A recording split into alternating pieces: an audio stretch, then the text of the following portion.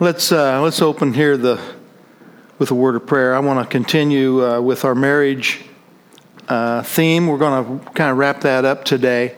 But Father, I just ask that you would be here in our midst right now as I share, and that your will be done today, that hearts can be spoken to, and that we can be all that we can possibly be through Christ Jesus in our marriages.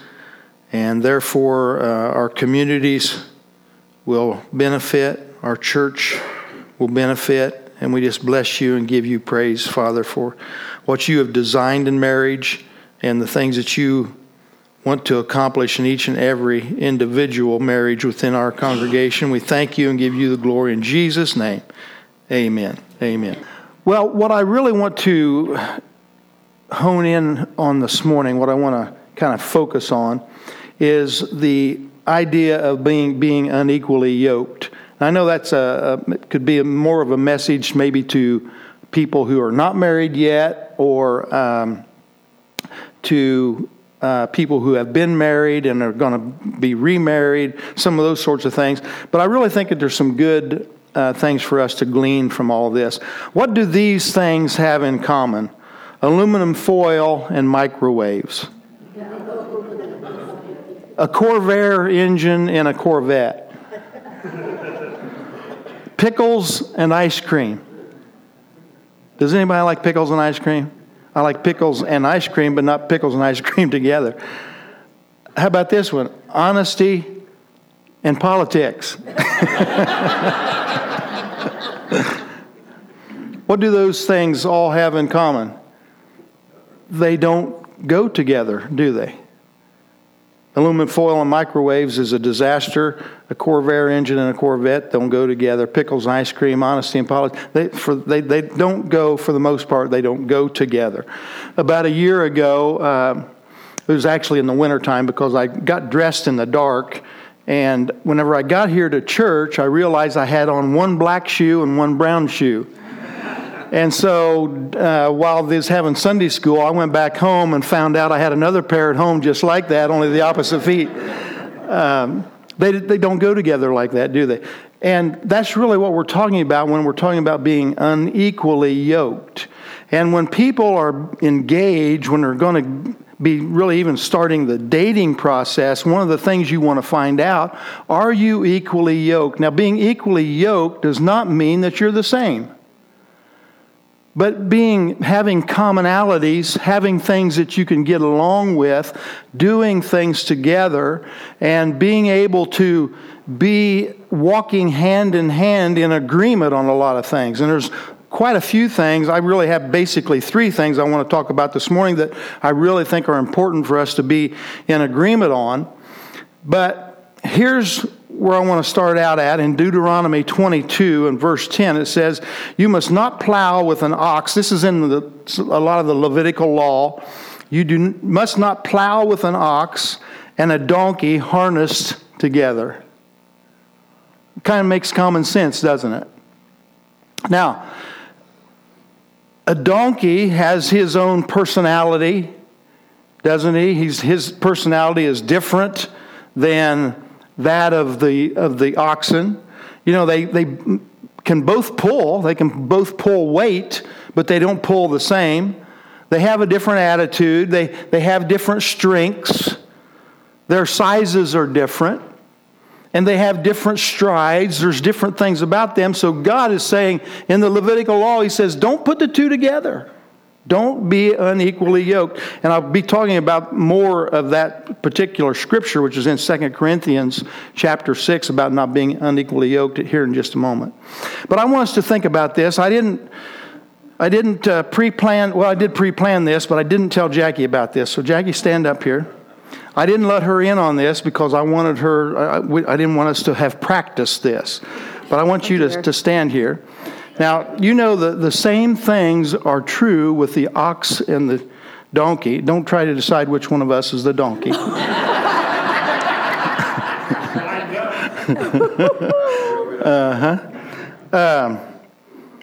Both of us can pull weight, right? We do have different attitudes. We have different strengths. Our sizes are different. And we have a different stride. But as you go through, now you just try to walk with me as if we're dancing. So let's do your right leg and my left leg. My right leg and your left right leg and my left leg. We're going to,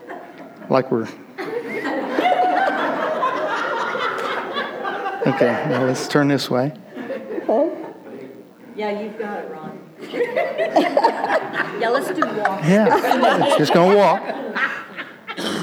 Okay, now here's what this illustration shows you. Let's go again. That'll be interesting to know. Hey, it takes some practice, doesn't it? It does take practice. And whenever you're together, you practice on having equal things, where you're equally yoked, where you can flow together and go in the same direction at the same pace, and you get more accomplished whenever you go together. So let's go again. There we go. We did it. Yeah, we didn't knock each other down. The whole point of that is yes, it's going to take some practice. It's going to take some time to where you flow together. But whenever you're dating, there's not too many people in here that's dating right now, but whenever you're dating, those are things you need to check out. And one of the things that are said is you don't settle. Don't settle for just anybody because you're getting desperate or whatever the situation is. Don't get desperate and don't settle for something. Now, here's the thing. What if you did settle? Then you're going to have to turn all of that over to the Lord and learn how, by the power of the Holy Spirit, to walk together and to be together and to make it work. Hallelujah. That's another reason why it's so important that we walk in the Spirit. Galatians 5:16, it says, I say then, walk in the Spirit, and you shall not fulfill the lusts of the flesh. And then in verse 25, it says, if we live in the Spirit, let us also walk in the Spirit. And it's just so wonderful whenever a couple can get together and they can learn to walk together and not get frustrated with each other and learn her weaknesses and my strengths, and she learns my weaknesses and her strengths, and we balance each other out, and we walk together in unity. What a powerful thing that is. Hallelujah. Now, one of the first things that I think, one of the first areas that I believe where we should be equally yoked is in the area of salvation. And we're going to go to that scripture, 2 Corinthians 6:14. It says, do not be unequally yoked together with unbelievers. I see this time and time again of couples marrying each other, and one of them is saved and the other one is not. That makes your marriage extremely difficult. Can anybody attest to that? It makes it tough whenever one of you is a believer and the other one is not a believer. Why is that? It's because you have a different worldview. You have different approach to different things. You see things differently whenever you're saved than whenever you're not saved. And so one of those areas that is so important for us to be equally yoked in is in our salvation. If you're dating, or if you're thinking about dating, make sure if you are a believer, you're going to marry a believer. Don't settle for a non-believer, because I know sometimes the mindset is this: well, I will change them. I will get them saved. And you know, that does happen occasionally. But most of the time, it does not. And most of the time, it causes a lot of problems on the way. Now, can that work out? It can. I know couples that it has worked out. We've had one of our former neighbors whom she prayed for years for her husband, and she labored over him getting saved. They were unequally yoked, and it caused a lot of tension. But she prayed for 40 years for her husband, and she was very gentle on how she approached all those things. In fact, there's instruction that we'll read a little bit later about how that the wife is supposed to be gentle, and by her mannerisms and by her actions, she will lead him to Christ. And that's exactly what our neighbor did. She eventually, after 40 years, she eventually led her husband to Christ. They now attend Brock's church, and every time the doors are open, they are there. It's just amazing to see the transformation that's taken place in him. So yes, that can happen. But most of the time, it's going to cause division. It's going to cause tension. It's going to cause problem. So do not be unequally yoked in the area of salvation. In Romans 12 and verse 2, we all should know this. And do not be conformed to this world, but be transformed by the renewing of your mind, that you may prove what is that good and acceptable and perfect will of God.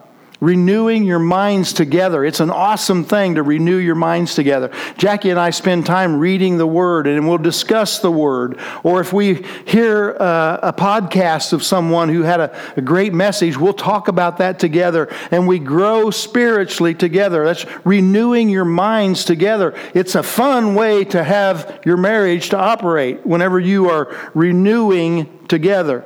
Because you're both going at the same pace, you're going to the same place at the same time. And it works out real well. So, renew your minds together.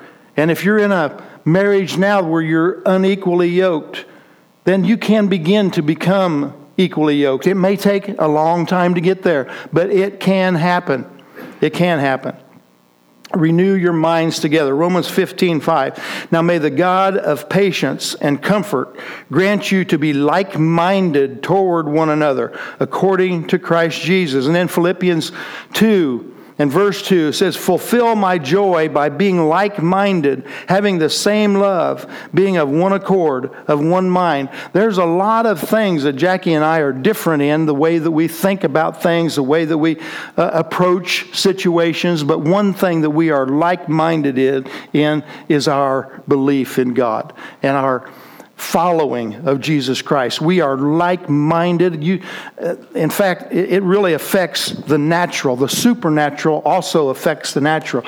We are to the place now, after 45 years, that if we meet a new person, her and I together, we meet somebody new, I can tell within the first couple of minutes what she thinks of that other person. And she's the same way with me. And you just begin to bond. You begin to flow the same direction. You begin to have the same approach. And you begin to have the same mindset in all areas. And that's so good in a marriage whenever you can flow together and be like-minded. And that doesn't happen naturally. I believe that happens supernaturally.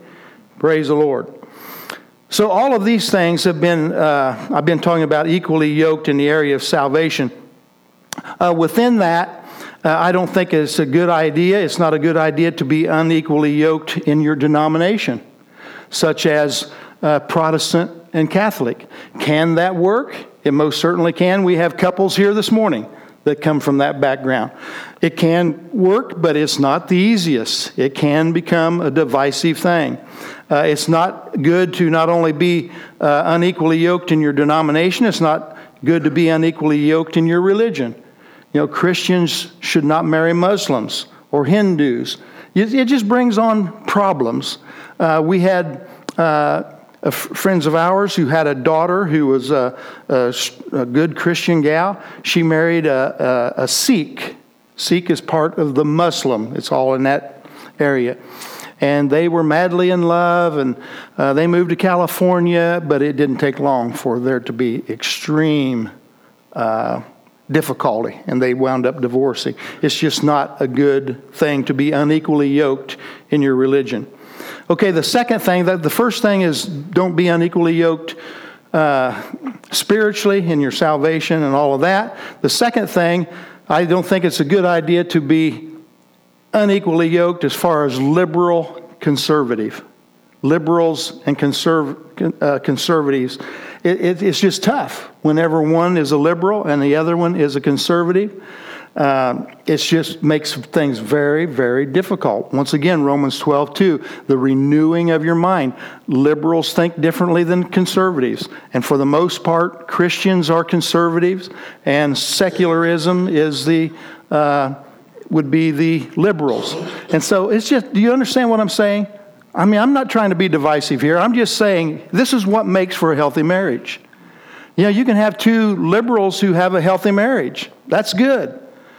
Now, we need to be concerned about whether their salvation is intact or not, but their marriage can be, it's easier for their marriage to be healthy. So it's better that we have conservatives marrying conservatives, liberals marrying liberals. I hope that makes sense to you.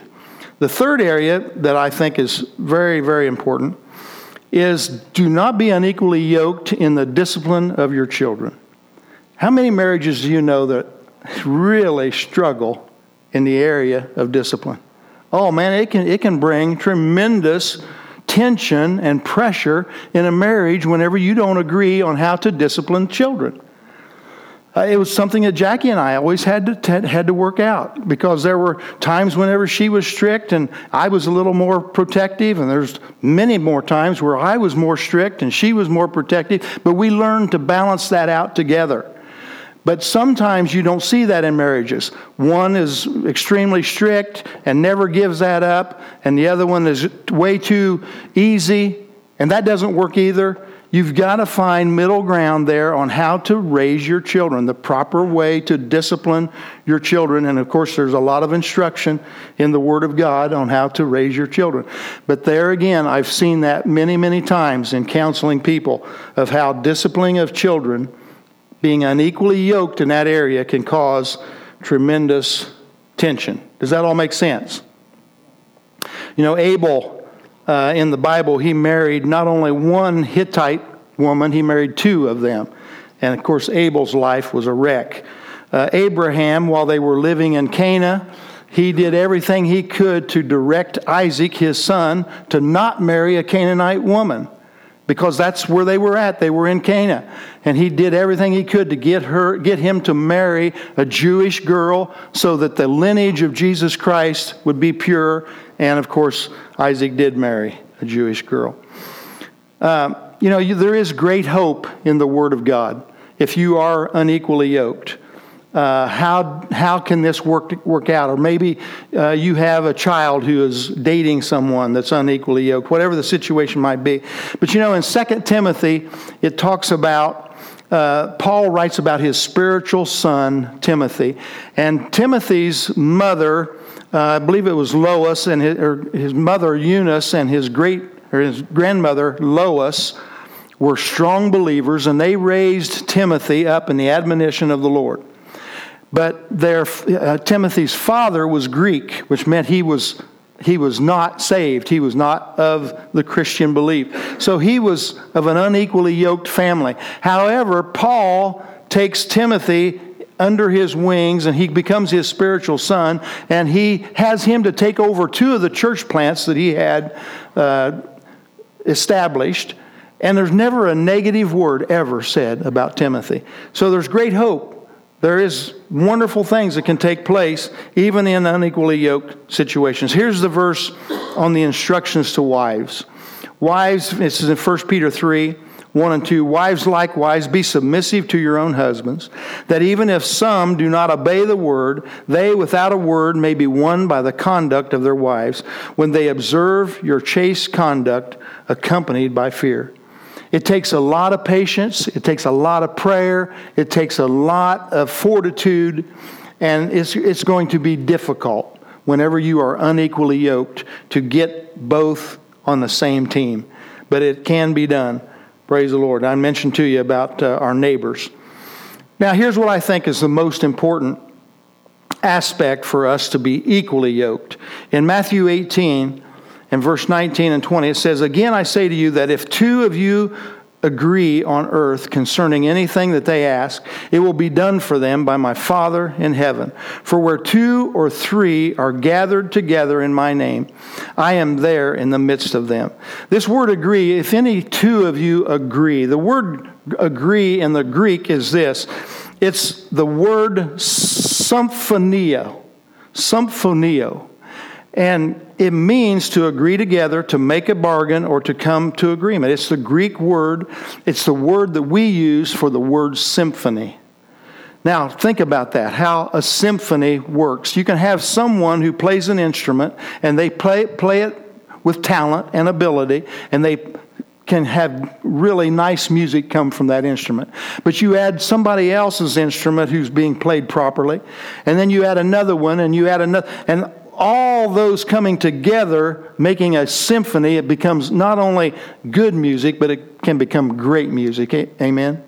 Well, that's the way that it's supposed to be in our marriage. Whenever we come together, we are in agreement, and wherever two or more agree on touching anything, it should be done to them. I don't have time to go into detail on this morning, but there's the other verse in the Old Testament where it talks about that where one can put 1,000 to flight, two can put 10,000 to flight. Now, I'm not real good at math, but I would have thought that one would put 1,000 to flight and two would put how many to flight? 2,000 to flight. But what takes place whenever you begin to operate under the unctioning of the Holy Spirit? What begins to take place whenever you are operating under the power of God? He supernaturally does things. So whenever Jackie and I come into agreement, I can put 1,000 to flight and she puts 1,000 to flight. When we come together, we can put 10,000 to flight. That's the exponential anointing that is on God's Word and on God's ways. That's what takes place. And so whenever Jackie and I come into agreement over some situation with our children or our grandchildren, how many of you know demons flee? I'm telling you that. That's what happens. Whenever we speak the word, because we are in agreement, because it lines up with what God is saying, then demons have to flee. And they flee 10 times more whenever we come together than what they do when we're by ourselves. And so that is the power that is in a marriage. Whenever two or more agree as touching anything, there's no greater situation here upon the earth than for two to come together and that be within the marriage. That is so powerful whenever you get on the same page about the same thing, and as God directed, God will do magnificent things in your life. Hallelujah. I believe that that's probably the most important key thing in a marriage that you could ask for, is for us to come into agreement that we are flowing together, that we are not unequally yoked in any way, that there's nothing that is hindering our attempt to be holy and righteous and obedient to the Word of God. Hallelujah. It's exponential power. Now here's what we're going to do here in just about 5 minutes. We're going to do it right now, but it should take us about 5 minutes. I want everybody to stand, and I want us to grab hands. I don't want anyone in here to be without somebody holding your hand. And I'd like for, let's say like right here, if you'd reach around and grab Debbie's hand. Let's just kind of have a continual chain here. Now, here's what I want. Here's what I'm wanting to accomplish in this. We're going to have prayer for marriages, and there's somebody on your left. May not be your immediate left, may not be your immediate right, but there's somebody who's in a marriage, and we don't know whether it's a good marriage or whether it's a bad marriage. We don't know if it's struggling or whether it's just so-so. We don't know what the situations are. It doesn't make any difference. What I want us to realize here, we've gone through this series of marriage, and I believe it's for a purpose. And I know that God here on this final morning, He wants to heal anything that is taking place in a marriage, whether it be minor, whether it be major. Now, what we are signifying here, I'm going to come down and join hands with you, Jackie, here in a moment. What we are signifying is that we are in agreement. This is where 2 or 3 or more are gathered in His name. He's in the midst. And however many people are here, can you imagine how many demons are going to be fleeing because of us being in agreement this morning? And I really believe that there's going to be marriages healed this morning. That there's going to be, whether it be minor, whether it be major, I believe that there's going to be something transpire this morning because we are in agreement. Father, now as we have this continual chain of people holding hands, one to the next, to the next, to the next, we are in total agreement, Lord, of your word. Thank you, Lord, for your word. And I would just, as Tammy has prayed, Father, that we would come together in total unity for our marriages, that every single one of them will be healthy, that every one of them will abound in the love of Jesus Christ, that every one will prosper and be in health, even as our souls prosper. And we thank you, Lord, for healthy marriages. Wherever there is a demon who's trying to break that up, I come against that in the mighty name of Jesus. We command that demon to be gone in Jesus' name. Demons flee from every marriage within our congregation in Jesus' mighty name.